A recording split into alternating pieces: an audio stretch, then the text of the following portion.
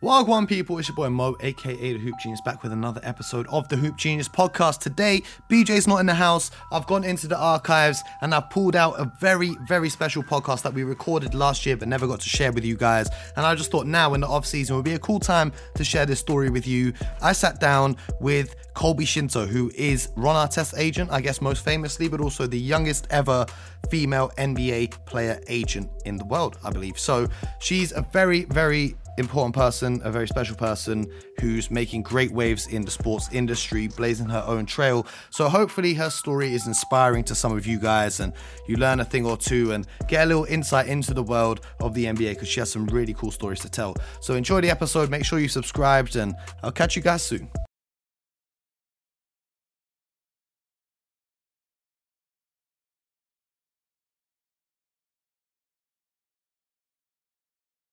Wagwan people, it's your boy Mo back again with another episode of the Hoop Genius podcast. Laurence is with me, who in his own right is a very special guest. No one cares. In his own right, Laurence is a very special guest. And today we are joined by the youngest ever female NBA agent, Miss Colby Schinto, coming at us live from Los Angeles. Colby, how you doing? Thank you for joining us.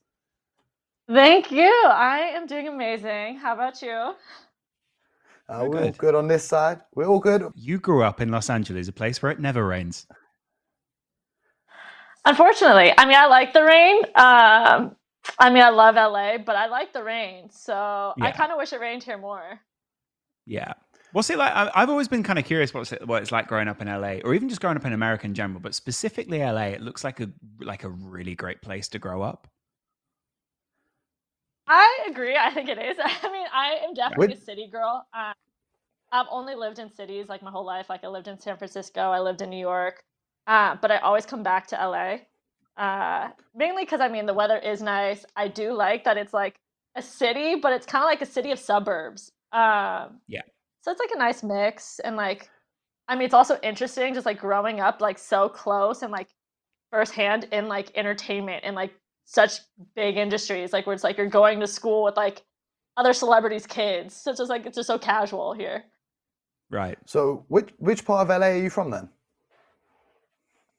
So it's a small town. I feel like a lot of people don't know about it. Like it's called Pacific Palisades. It's like right between Santa Monica and Malibu. It's a small little suburb right in the middle. Lovely. Okay, so then growing up in LA, what's your first memory of the NBA or basketball in general? Because obviously basketball's everywhere. You know, there's courts all over the place. But what was your first memory of the NBA? Were you Lakers or were you Clippers? So, I mean, I grew up Lakers. And I mean, I was extremely lucky. I didn't know it at the time. Like, I was a super lucky kid. So actually, growing up in Pacific Palisades, my next door neighbor was Kobe Bryant. Whoa! I have What? I know. What? I know. What? So casual. I know. What? That's it. I should have done the intro, ladies and gentlemen. This is Kobe Bryant's neighbor. Like, wow. Yeah. I mean, he moved out of the Palisades.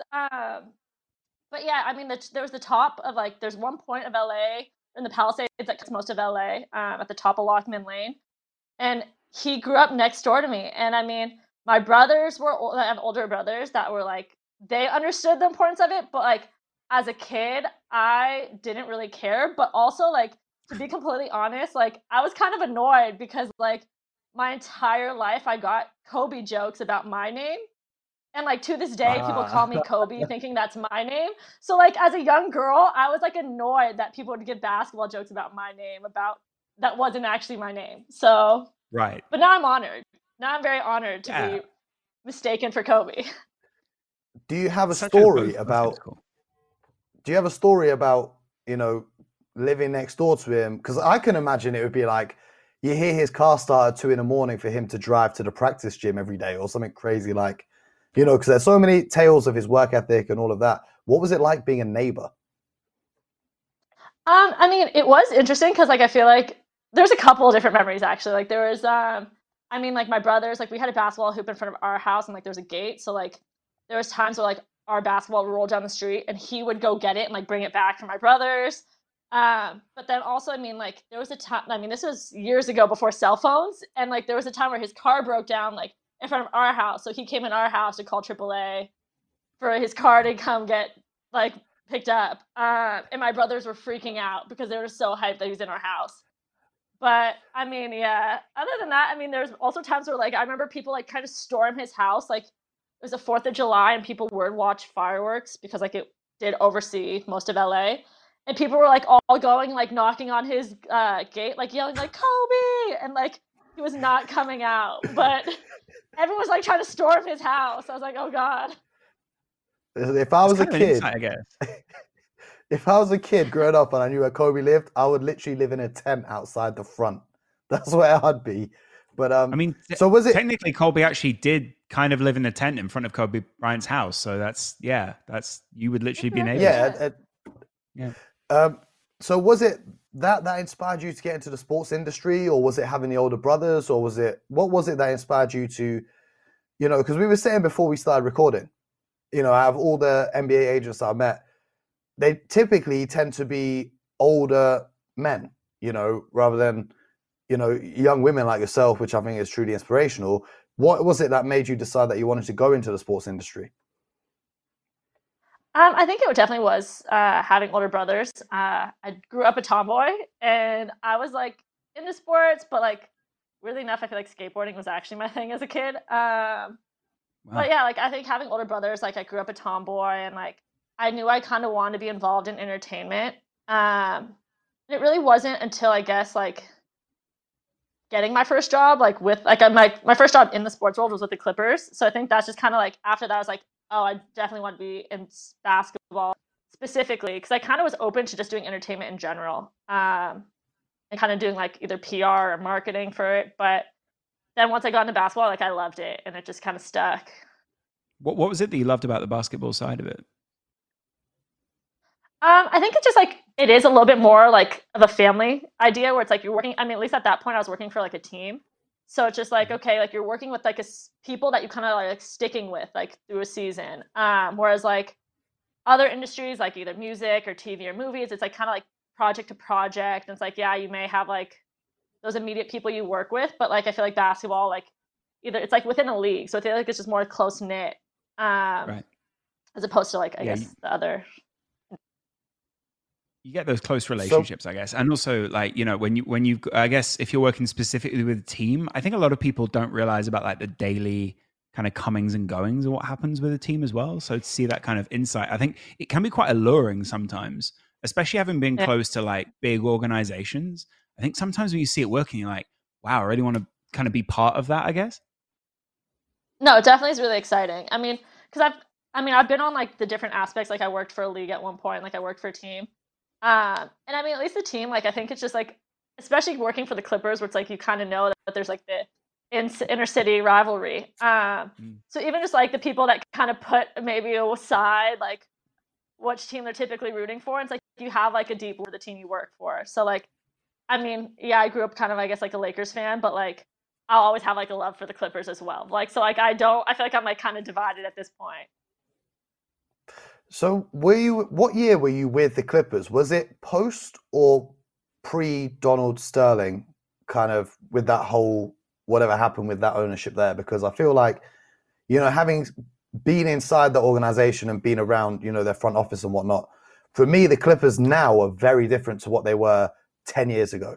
Yeah. So what year are we talking that you first started working with them? So I actually came in literally immediately after the Donald Sterling situation. I got hired that summer, and that's like right when I graduated from college. So like then I just came in at that point, which was like, it was pretty cool to see, just because at that point, that's like when, they brought in new ownership. They had like we brought in a new president, but like even like the rebranding, the new logo, and like kind of just seeing how like they basically were starting from scratch, completely building out a team. It was awesome to see. And like the idea of like, oh, we're going to try to target a younger demographic, and we're going to bring in like a mascot and all this type of stuff. So it was really dope to be like able to witness like a completely rebuilding of a team. That's awesome. Pretty fascinating. Because from your perspective now, do you, if we're going to keep it 100, in my opinion, right, because I'm not from LA, but I've been to LA enough times and I know enough people in LA, I don't really know any Clipper fans. I know people that work for the organization, but I don't know anyone who grew up wishing that they played for the Clippers. do you think that the Clippers organization is going to be able to harness an entire younger generation? Because I feel like they were going for it this year with Kawhi and Paul George, but because of the way that it ended so embarrassingly, I feel like all of their hard work, and if they had actually done it this year, there would be a whole generation of kids growing up wearing Clippers jerseys and wanting to play for the Clippers. But do you see that actually happening? Because in my eyes, I always say if I was Steve Ballmer and I'd bought the Clippers, I would have just moved back to Seattle and just put the Supersonics back, because that would have been my move. Because LA is Laker town. What's your take on that? At least right now, I agree. Honestly, I think it's going to either have to wait till like LeBron retires or like the LA, like happening. The Lakers just kind of like, I mean, yeah, not at least anytime soon. But like, I think it's going to be a couple years before then. At least right now, I think like they're just competing against like such a super team. It's like, yeah, they're trying to build like this team as well, but and like I get what they're doing, but I also think COVID like restricting people even in the audience, it's also a lot harder to try to target these younger kids when it's just like, okay, well, like LeBron versus like the Clippers, and like I mean it's kind of unfair at the moment. So I would say give it a couple years and wait till LeBron leaves the NBA in general, and then I could see the Clippers having a fair fight. Yeah, it's kind of an unfair fight anyway, because you're pitting LeBron James, one of the most marketable men in sport right now, against Kawhi Leonard and Paul George, one of which the guy seems to want to give himself terrible postseason names. The other guy doesn't care what you think of him, seemingly, or just wants to send mysterious text messages and somehow only be interpreted like that. So it's very difficult to market that, I guess. I agree. Which, I mean, yeah, I think neither of them are like necessarily like that superstar that LeBron is. And that's why it's just like, it's easy to love the superstar when he's just so accessible and everywhere. He suits LA in that sense, perfect. Yeah, and Space Jam 2 is just icing on the cake. But, yeah. So your first gig in sports was with the Clippers. But, you know, for those guys who don't know, we introduced you as the youngest ever female agent in the NBA. For those guys who don't know, you represent Ron Artest, Metta World Peace, or Panda's best friend. I'm not too sure what name he would prefer to go by right now. But he was your mentor growing up. So your mentor was playing for the Lakers, but you took a job with their rival. How did that go down for you? And how did you first, in fact, meet Ron in the first place? How did that relationship come about? Yeah, so like it was a really interesting, I guess, situation. So when I first got hired for the Clippers, I was also working part-time for like Equinox, just like the gyms. And this was that summer before he re-signed with the Lakers. And that summer, he was coming in every day, working out, going and playing basketball. And it was like early mornings.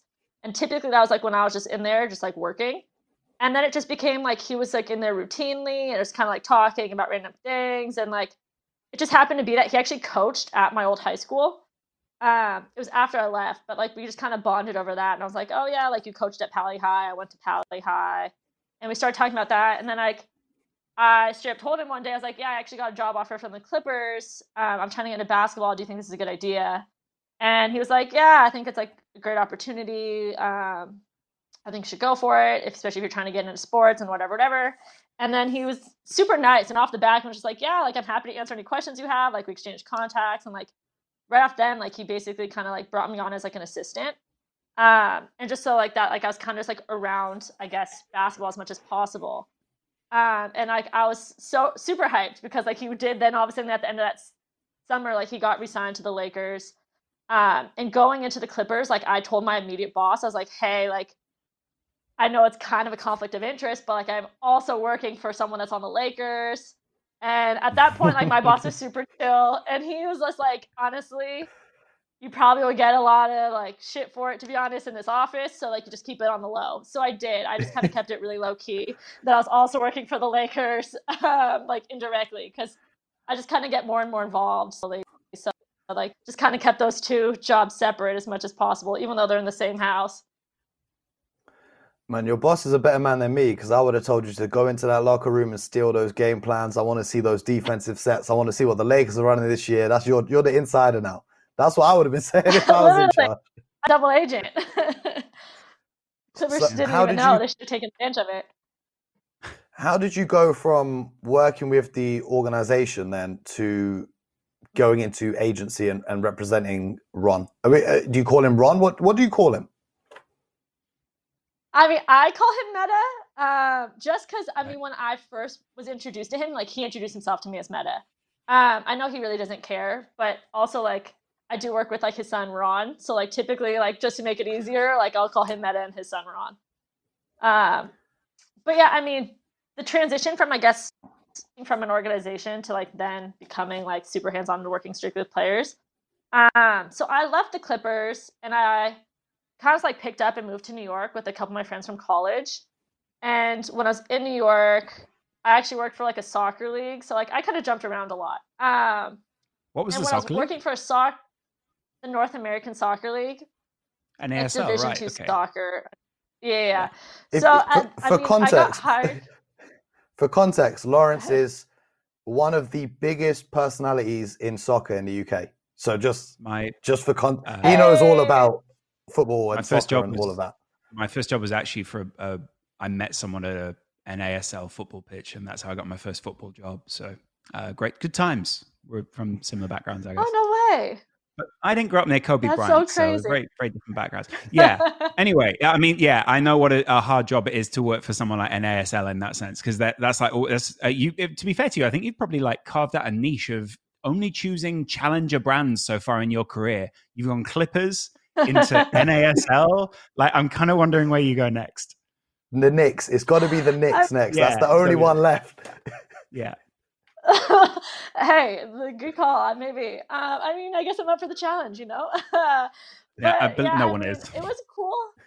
Yeah, literally. I don't know about that. Yeah. I actually love soccer. And I mean, soccer was actually the sport I was better at. Like, I'm short, so basketball really wasn't my sport growing up. Like, I loved basketball, but soccer is really where my heart is. I see. Okay. So you have a team? Do you have like a soccer team as well? I like PSG, but I know it's really random. Well, I feel like that's been a great podcast. Thanks a lot for joining us, guys. We'll see you again soon. I can understand. I guess I now get the basketball connection. There's obviously the Jordan brand connection and stuff like that. That Jordan brand thing was awesome. Like, the collab was my dream come true, because like for years I wanted to do a basketball soccer collaboration, and then Jordan did it, and I actually like tried planning a whole charity thing a couple years ago. It just sadly didn't happen. Especially like most basketball players actually love soccer. Kobe, right? Most of them are like amazing soccer players, like where they're juggling the basketball before games. Super impressed.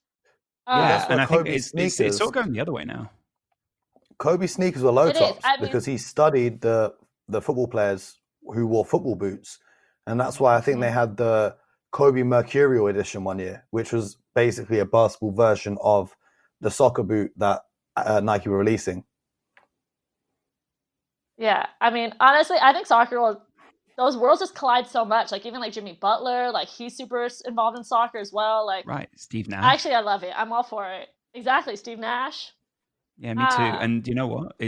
I think it's totally happening that a lot of sports are kind of crossing over, because I mean, even when the Bucks visited Paris not long ago, they went to see PSG Stadium, and you know, I think you get to this kind of level of superstar internationally where I guess, you know, Neymar looks at LeBron, and those two guys, obviously both Nike guys, but like, Neymar isn't anymore, but he was at the time. He's like, not they both Puma. look at each other. Yeah, we can't win it all, but like basically, like, you know, those two look at each other, and I guess they can see someone they can relate to, because actually Neymar and LeBron are kind of isolated figures in their industry. Like, both those guys are very much at the top of it, and it's very difficult to relate to your fellow star who is, you know, on the way up or just below you. Whereas LeBron and Neymar kind of enter at, I think very similar levels. You know, it must be fascinating behind the scenes. 100%. I think you just like admire someone that's just like, at like the top of that sport. It's just like, it's crazy to be able to witness another idol. Yeah. Who's then your inspiration, or who do you look at? You know, if we're talking about the athletes look at each other, who did you look at growing up, or who do you look at now that is kind of your idol, or someone who really inspires you more than anyone else? At least on the agent side, like I definitely have been like following Nicole Lynn for a while. She was the NFL, like she's a female NFL agent. And like I know she's been killing it. And like, I mean, I commended her because I know like the NFL is just like also super challenging, but super male dominated. And like she was in early just doing it. So I was like, good for her that she did it first. And like, I mean, I'm just trying to kind of follow in her footsteps now, I guess.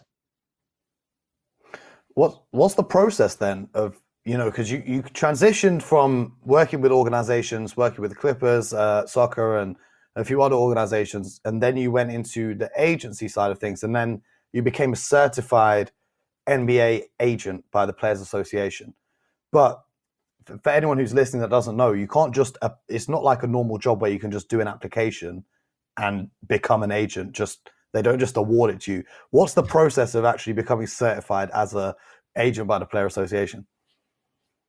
Yeah, I mean, you have to apply, and like they do like a background check. You have to like give recommendations, and I mean, I was lucky that like technically like I had people from the Clippers and like Metta listed as my references. So I feel like that just kind of helped. But then like you have to go take a test. So they only give it once a year, and it's at the headquarters in New York, and it's basically just like memorizing the collective bargaining agreement and like knowing everything there is about salary cap and like trade deadlines and all that kind of stuff. Just like I guess like the nitty gritty stuff. So you just have to go take that test as well, and if you pass it, then technically you get certified. I know the passing rate is very low, and it is pretty challenging. Where it's like just like basically reading a contract is what you have to do to study for the test.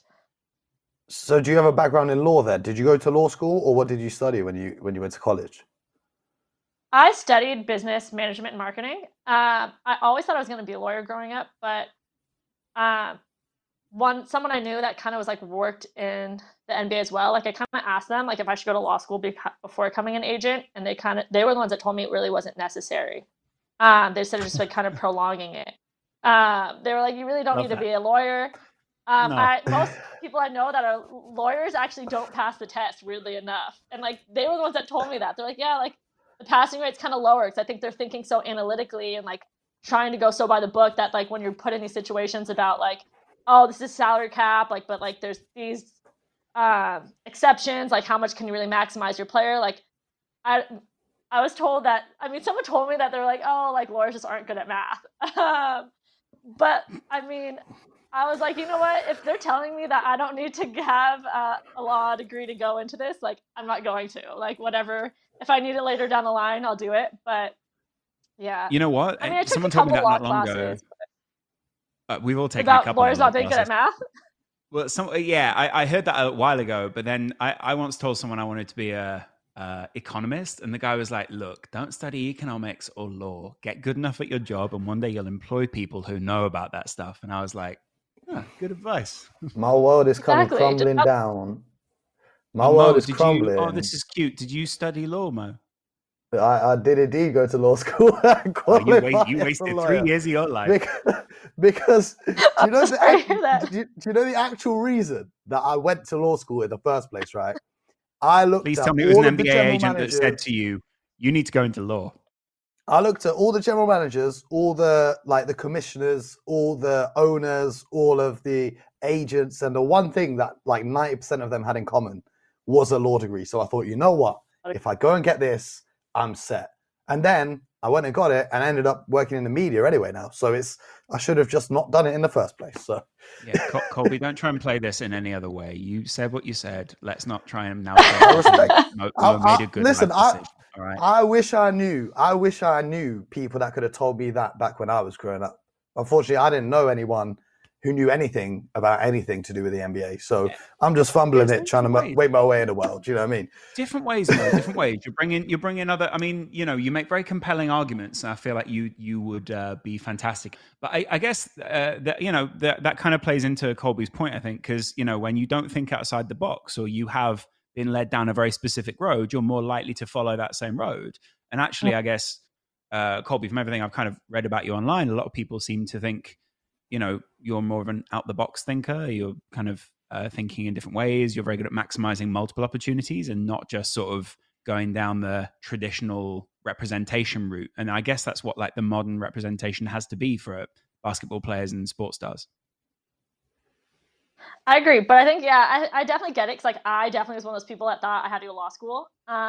Until the person who literally just straight up told me they're like, I would do it without it, and if you really feel like you need really it, then go don't have back to and get justify it. Kobe, like stop But trying you to don't. justify You it. really Absolutely don't. Mo just wasted years of his life. That's all. That's what we learned from this podcast. That's So all we need to know. I know. So Yeah. we're gonna move on. We're gonna move on from the law school. I don't think talk, I want to right? hang in this moment. I want to No, stay here just for a minute more. Mo. We're moving on. Right now, I got a what we're gonna media talk degree. about. We're going to talk about. Producer Alex, you need to put Colby on full screen right now, so everyone who's watching on YouTube can see what I'm about to talk about. Full screen right now. The hoodie. We're talking about the hoodie. DNA doing nothing average. I don't know if you were planning to talk about this on this podcast, but I'm going to ask you about it anyway. Tell the people what's good with DNA doing nothing average. First of all, I love the motto. I absolutely love the motto. But yeah, it's your agency, and you've just set it up recently or soft launched it recently. Tell us more. Yeah, so I guess this is me officially announcing it for like I guess the first time. Because even a lot of my friends didn't really know. Like I kind of just was doing this for the last year. So I officially started my own agency this past year. It was a lot more work than I thought, like getting a trademark, doing all the paperwork, like doing all like the legalities, all that kind of stuff. To law school. Law school. Exactly. The So law this is school when thing law right school there. came in handy. You needed someone like Mo. Accounting. He studied this. It's amazing. Yeah, I feel like almost accounting more than law, to be honest. You don't need Mo then. He's a lawyer. Yeah, I think you need an accountant for this type of stuff. Right. Because like there's a lot of like little tax things you need to know and all that type of stuff. Right. So yeah, it's a whole process. So I officially launched Doing Nothing Average. I have partnered with Metta World Peace as like my mentor, and just because I've worked with him for years, which like I know how he works, and he does bring that mentorship idea where it's like he's all about helping these young players as well. So right now my focus is basketball. I do have a couple soccer players and a couple NFL guys that I was helping on like the PR and marketing side, so it kind of like brought them under DNA as well, just because at this point I guess it's just easier to keep it all in one house than try to do it consulting individually as well. So yeah, I mean, at this moment, basketball is my focus. I did get FIBA certified as well, so I'm now doing overseas in addition to NBA. I am in the process of just like trying to do like sponsorship and marketing, but you know, still building it out. Is it currently work in progress? Is it currently like a sole operation, like you partnered with Metta World Peace, but is it you doing the day-to-day, or do you have a team with you that help you on stuff, or are you like solely just 24 hours around the clock grinding it out to get everything to happen? At this point, it's kind of like a mix. I mean, technically, like I am working like 24 hours around the clock to get stuff done. Where it's like, also I want to be hands-on. Like at least with the people I've worked with and the people that I plan to work with, like I want to be hands-on. Like I'm not trying to like push them off to people that I work with. I have brought on a couple other people to work with me. Like I just brought on a creative director that has done stuff with like Yeezy and Jordan. So like he's designed stuff for them, and like he does like branding and marketing. So like I have just brought on a creative director to kind of help with like the branding and marketing endorsement side, to kind of focus more on that, just so that like kind of gives me a little bit more time. Still in the process of like kind of building out a team at the moment. What do you I mean, it's I know it's very difficult to kind of span a lot of different sports, but like are you finding that, you know, being a representative of someone who's a basketball player is very similar to doing football, and you can kind of marry those two quite well, or you know you get your experience in football and then bring like a whole new thought process to basketball? I mean, I think there's things that definitely overlap. I mean, like I actually couldn't be an NFL agent if I wanted to, just because I don't actually have a law degree or my master's, and like I don't really have that intention at the moment, anyways. But at least like you really should have tried at law school. Listen, if you want to become an NFL agent, you can borrow my degree. I'm doing nothing with it. You can have my degree. You can go be an NFL agent too. I don't need it right now. Right. Okay, thank you. Yeah, I might borrow you that one. But I mean, otherwise, like endorsement and like branding, like I think it kind of all goes hand in hand. And like, I mean, at least like a lot of the clients that like I have had, like to like introduce them, and like most of the time they're just friends. So like it makes my life easier when like they're also friends. And like if I was I mean, not this past year, but in years in the past, I would like bring them all to like launch events or like PR opportunities. So like it's just easier for them to be friends as well, to be like, hey, the soccer player's friends with the basketball player. You guys are friends now as well. Like it made my life So what easier kind of just to all together. and obviously you got Metta World Peace. What kind of level of soccer player are you representing? So one of like my main guys is his name's Shaft Brewer. He was playing on LAFC, but now he's actually playing out in Norway. Cool. So yeah, I mean, he was at the MLS level, but I am friends with a lot of guys from the NASL since I was there for a while. I understand their struggle. It's quite a cult. I think it's quite a cult following in NASL as well. That's cool. I mean, it's. I know what a challenge it is. I guess the strange thing for soccer is you're trying to get players from America to Europe, whereas in basketball you're trying to get players from Europe to America. Pretty much, because I mean, at least like international soccer is just so much stronger than the U.S. Unfortunately, at least right now. I'm hoping the U.S. will catch up eventually. So working in both kind of soccer and basketball and all these other sports as well, how progressive do you find basketball as a sport in terms of being an agent and kind of representing people in that field? I think like at least in the US, it's like obviously it's super advanced, and I think like they're like kind of ahead of their time. And like I know like they're trying to expand more globally, and I think they're slowly getting there. Whether it be like the NBA Africa and like NBA Europe, like I know they're trying to expand and trying to tap into those other markets. But like I mean, at least on a global scale, like I feel like the US, at least with like I think the US could take notes from the global scale because we are definitely not anywhere near the global level of soccer for multiple reasons. Just because of like internally, there's issues as well. It's not even just like the playing level. But so I'd say like basketball is like killing it on that level where it's like we do have like the top of the top. Like we are known for basketball. Like I feel like, I mean, no offense to other basketball players not in the U.S., but like our Olympic games, like it's kind of like unfair. She said it when we play in the like basketball Olympics. No, we totally we get that. We've seen product. Yeah, but you do have to. I will say this though, you do have to factor in. Look at the size of America, right? All the states combined to make your Team USA. Whereas the European countries, you've got a team for Latvia, you've got a team for Lithuania, you've got a team for Serbia.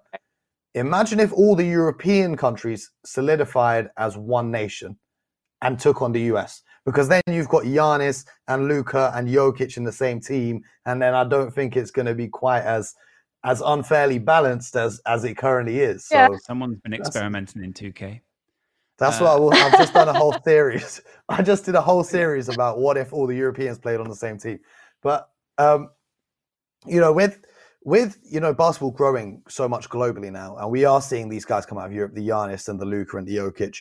As an agent, that's something else that's been added because I imagine traditionally as an NBA agent, you're looking at AAU circuits, you're looking at ABCD camp and all of these young guys coming up in the States. But now your talent pool has just multiplied by 10 because you've got Europe, Africa, Asia, the Middle East, all of these places. How do you keep track and, in terms of scouting them, how do you decide which regions you're going to focus on? Or is that something you have scouts tell you?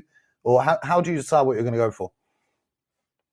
At this point, it's kind of a mix. Like it's definitely like scouts and kind of like people kind of like recommending, especially, I mean, this past year, like with travel just kind of not happening. It's definitely hard to try to go see things firsthand. But also, I mean, like luckily, like there is like social media.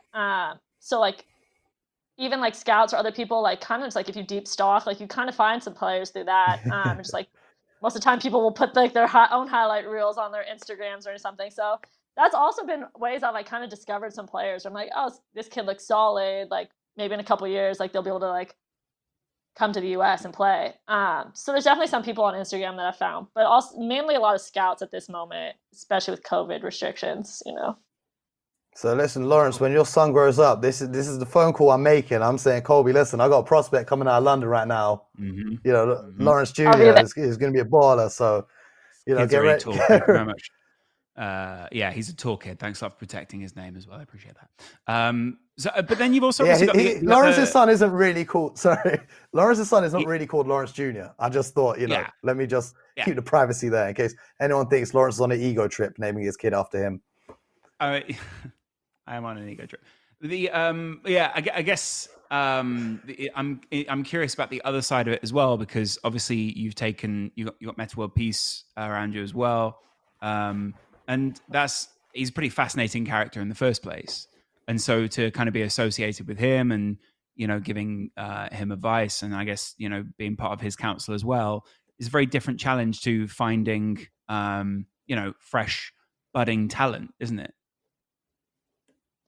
Yeah, I mean, it's cool though, because I mean, at least with him too, like he is super involved with like the young guys, and I mean, even his sons both play and stuff, so it kind of is keeping me in that loop, just through them both playing in like college right now. But like he's super involved actually with like hosting runs, and like I mean, he just came out with an app that's like all about kind of helping guys get more opportunities and like finding runs. So like at least on that level, like he is super involved and like interested in the young guys that are still playing. So at least on that level, like we have conversations about players because like he's up to date on most of that as well. Do you have any challenges, because a lot of casual fans, I guess, casual fans, if you say the name Ron Artest to them, two things spring to mind and they're not necessarily the most positive things. So we'll phrase it like that. Put it this way, he grew up in the palace and you grew up in the palace. Do you know what I mean? Do you know what I mean? Do you ever encounter, because obviously your job is to market these guys and represent them and do their publicity. Do you experience any challenges? Does anyone you ever try and collaborate with or work with have an initial reaction that isn't what you would quite expect? Or are those incidents kind of forgotten about now and have been moved on from? At least at the moment, like I think most of the stuff's kind of moved on. I mean, Ron switching his name to Metta, I think kind of did give a little bit of cushion between the two. And I think just like most of the stuff that he works on in like his own personal projects, whether it be like this app or his clothing brand, like I think he's tried to like kind of distance himself from his past. And I mean, just firsthand, I can tell, like, I mean, his day to day, like it's kind of crazy to think that that's who he was, because it just seems so unlike him. But there are days, I mean, not necessarily with him, but there are situations where it's like, I am very like, I'm not gonna lie, I'm a strict mom on my clients. Where I'm a very strict mom on my clients, where it's just like, I'm always kind of just like retelling them like, hey, be aware that there's always cameras on you, that like whatever you put out there is out there forever, like other people out there putting stuff out about you. So yeah, I mean, I think I'm probably annoying to them, but I'm definitely that strict mom that's kind of just like on top of them, like be aware who's around you. Yeah, a lot of people don't realize how important that role I think can be for a lot of people, because I think especially in the modern world, it must be a real challenge, especially for someone who's representing someone so big, like that. There, all these different people want to get to them, but also people want to take so much stuff from them. You have to also be up on all these different ways that people can get to and from them, if that makes sense. Yeah, I mean, I definitely think like the younger kids almost have it harder. Like now this generation, which I feel like I've always heard that for years, where it's like there's so many pros and cons to like things being so accessible and like cameras all on your phone and everything. So like, I mean, these kids do have a lot more to be careful, and like they have so much more risk, because it's like it literally takes one video of someone else to take this video, or security camera catching something that can like ultimately ruin your career. So yeah, the challenges that come with, I mean, progress, I guess. Yeah, are you kind of pro, or like what's your approach to social media with clients and those kind of people? For the most part, I think there's a lot more positives than negatives. Because at least if you're doing it smart, like that is a great brand opportunity. Like that's basically how a lot of people are getting endorsement deals and marketing deals, is by your following. So if you can like, and it's like an easier way to connect with your fans. Like I do know a lot of these players that actually like will like go in their DMs and respond to people's DMs. Like if people ask them questions or like ask for like an autograph, where it's like, I've seen players that like will actually personally respond. So like it does kind of make that connection just like a lot closer, and like even fans being able to follow a person's like day-to-day life, where it's like, oh, this person is live streaming, or like they're on live right now, like what are they doing? It just kind of like breaks down that barrier of like TV to fan, where it's like it connects them a little easier. I think the relatability is what's making a lot of these guys so popular now, because you can literally tune in and watch your favorite NBA player play in Warzone, or you can tune in and, like LeBron's bumping new albums on his Instagram all the time, or whatever it is. You've got a level of access with the players. I did a show earlier today talking about the Dream Team from '92 and how it was like a massive deal when they came to the Olympics, and there's thousands and thousands of people. I'm not saying that wouldn't happen now, but I'm saying you knew so much less about the guys that it was just the mystique around them before social media was so much more. Whereas now you've got, you know, certain guys, you're saying they'll reply to fans, but there are some guys who will reply to trolls and get into, you know, I've seen players who are like streaming live on Twitch and people are trolling in the comments. And then you've got an NBA player who's a grown man cursing out a 12-year-old kid who's commenting on his live stream. And it's just an awkward situation. So trying to find the balance between it being productive and being harmful, I think it's quite tricky. But just to go back to DNA, doing nothing average in your agency, where do you see it in 10 years time from now? What's the goal? Where do you want to be? What do you want to be doing? Is there a dream client or a dream brand that you'd want to work with and collaborate with? What's the vision for it? So in the next 10 years, like I hope that like I have other people that are kind of like specializing in other sports. So like I'd love to bring someone in that specializes in soccer, someone to specialize in NFL and like golf and like kind of like, I guess, not necessarily like more popular sports, like even like tennis and boxing. But I do want to keep it like a kind of that boutique feeling of the agency where it's like still is kind of that close brand, and be kind of selective, I guess, on who we bring in as clients. But also, I mean, like in 10 years, I'd really love to also like expand into the other entertainment industry. So like, I mean, someone I've even like just recently talked with, like they're in TV and film, and I would love for them to like eventually come on and take over that division and like collaborate on that, and then probably bring someone in to do music, because I mean these worlds overlap so much as it is. Like you see so many NBA players releasing albums, so like those worlds already are colliding. It's just like I would love to be doing it in-house, where it's like, okay, we have people that are in music that specialize in music, but then hey, you can help the basketball players that want to release an album, or like, hey, a player wants to get into TV, we have someone that is kind of like specialized in that. So would love to eventually kind of just like, bring everything in together on every entertainment front. It really does seem like Kobe had a massive influence on you. Like you go from basketball into the entertainment industry. This is just Mama mentality. Like, growing up in that area must have just given you guys some sort of,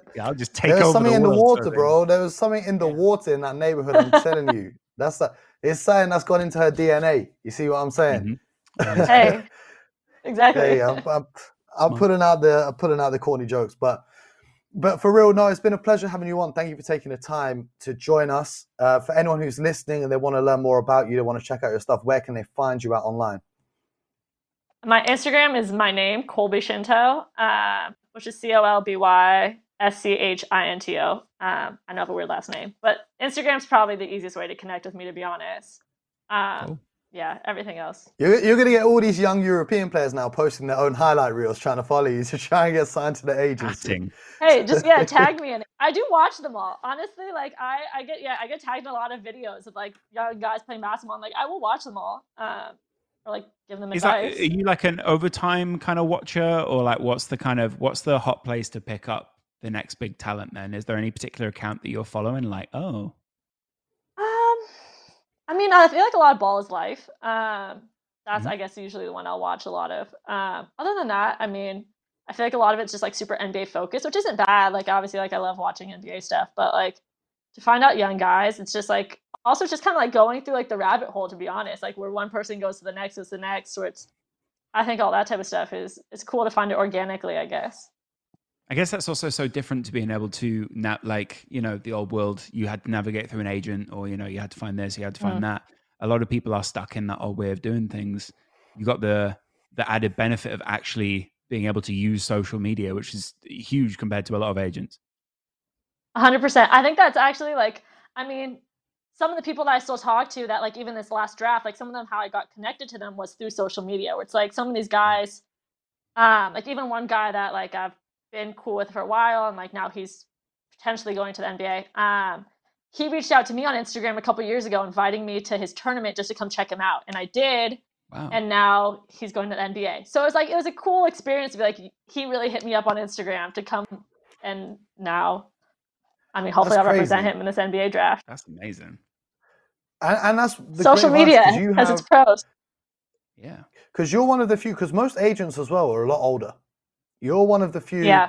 I'm not going to ask your age, but you're under 30, so you have kind of you're in almost the same generation as a lot of these guys coming in to the league, and you can relate to them in a way, and you can probably speak to them in a way that a lot of older people couldn't. You know, when you're looking at agents who have been around in the agency game for 30, 40 years, they probably don't even know how to use the Instagrams or the TikToks or whatever it is going around. And now players will have someone that can speak to them in their language, you know? So I feel like that's a huge advantage.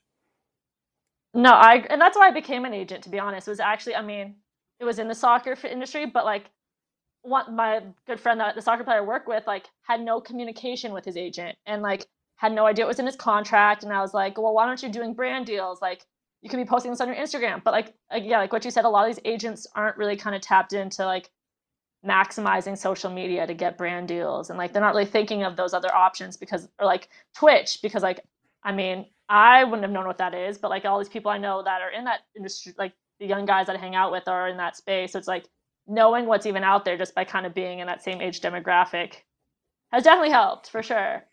Extremely lucrative on Twitch. Extremely lucrative Twitch deals out there. And Laurence is sponsored by Twitch. What? I don't know what anyone means. Laurence has only got positive things to say about his newest sponsor. I've only got positive things to say about Twitch and Amazon as well. I guess that's quite interesting is like how many, I guess there are a lot of agents who might be hitting you up sort of going, can you show me how to do this thing on Instagram or this kind of thing over here? And that is invaluable, I think, for a lot of people, right? Yeah. I mean, at least right now, like, honestly, I think like, agent industry is kind of like competitive where it's like other agents definitely are not about to hit me up, which I get it. So there's not much of a fraternity kind of thing? Sorry, what was that? There's not much fraternity or like there's not much kind of, I don't want to say brotherhood because that sounds like it's excluding you, but you know what I mean? I mean, I think there is, but like I think honestly being young and being a woman, I do think I'm excluded, to be completely honest with you. Right. So I think it's just because they've already also made it. They've also made it, so I think it's just like... Mm-hmm. They kind of up at this level and I'm still building to get there. Which is fair. I think it's just like, you got to pay your dues. But yeah, I mean, at least at this point, like I'm not in that frat yet, but one day. I know we're running way over time because we've got so many questions for you, but I've got one more. Okay. I've got one more for you. Of course. Now, Metta World Peace, big boxing fan. On his Insta, he posts about boxing all the time. He was photographed with Dennis Rodman, but the legendary Mike Tyson, and I think Zab Judah was there as well not too long ago.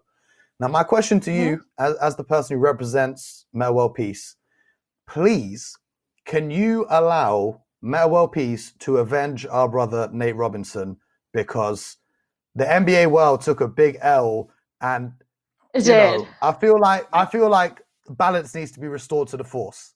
You say this, but who's he fighting? I agree. Who are you picking here? The kid who beat Nate. Yeah, no way. He's Paul Logan. Logan Paul. Very, very close. I've got to admit, I'm impressed. Jake Paul. His brother's fighting Mayweather. So Logan's about to fight Mayweather. I feel like these two brothers have kind of got like some sort of boxing pedigree here. Can we, as an NBA community, not just, and I'm obviously coming from the YouTube community as well, the two worlds just need to learn to coexist. Stop. We're not going outside like that, though. Ask Eddie Hooper. If you take an L, you run it back. If you take an L, you run it back. We need to run it back, and then when we win, we can never do it again. I get that. I'm not saying Metta World Peace can't do this, but I'm just saying, how many times do we need to run it back before we learn that the Paul brothers are very good at boxing? They wouldn't beat Metta World Peace, though. Let's be very clear. I also don't think they're going to beat Mayweather, to be completely honest with you as well. So I think they're going to take the L on that one. They did pick the smallest NBA player ever, so they did. I completely agree. Yeah. Having said that, I've seen Logan box. I've also seen Jake box, and if anyone knows anything about Mayweather, we all know this guy ain't no knockout artist, and he's taking part in a super exhibition, whatever the hell that means. So neither of those guys are getting knocked out. They're just securing the bag. Or this isn't a question. All I'm saying is, if you do get him involved in that match, just make it a super exhibition. Nobody's getting knocked out. You're just all making money. All making money, exactly. If you see the signs of Ron Artest in real life, these kids are running out of the ring. There's one thing to fight Nate Robinson. Metta World Peace, you don't want that smoke. That's what I'll say. But I get that. I agree. I just feel like someone I know I'm biased, but like, I mean, and the thing is, Metta is a huge boxing fan. And he said if he trained for a couple years, he would be willing to do it. So, and I think Metta could for sure beat him. I mean, Metta has a different mentality as well. When he's committed to sport, like he's a different person when he's on the court. And I can only imagine, like he is really close, good friends with Mike Tyson. So he's been open to going to boxing before. So I would love to see that actually. And Snoop Dogg's just signed a deal to start his own boxing league where he's going to commentate. So if you're telling me you can have Metta World Peace with Snoop Dogg on the commentary, that's something I would love to see. But before we take, amazing. And Nate Robinson cheering on from the sideline. This is what I said. This is what I was going to say earlier. Is the one thing that Colby has that no one else in the world has is if anyone is ever disrespecting you, you can make one phone call. Just say, hold on. You know how most people is like, all right, I'm going to call my cousin. I'm going to call my brother. You can say, wait there for 1 second. Yeah, Metta, come down here. And then no one wants to mess with you ever again. They hear you on the phone, and those guys, they're like, hold on a minute. I think she's saying something about world peace. And they're like, oh, don't worry, it's chill. Next thing you know, Ron's rolling up, and everyone's like, oh, shit. But yeah, we won't take up any more of your day with these ridiculous scenarios. Thank you for joining us. Thank you guys, everyone who's listening. Make sure that you guys are subscribed on Apple, Spotify, wherever you listen to your podcast. Colby, thank you for providing the genius to the Hoop Genius podcast with your expertise into the world and life of NBA agents. We're hoping to have you back on in the future. We're excited to see how Doing Nothing Average grows as an agency. And we're looking forward to seeing Laurence Jr. being signed to your agency and becoming the UK's greatest ever NBA superstar. But anyway, thank you guys. Thank you both for your time. Thank you everyone for listening. And as always, get buckets.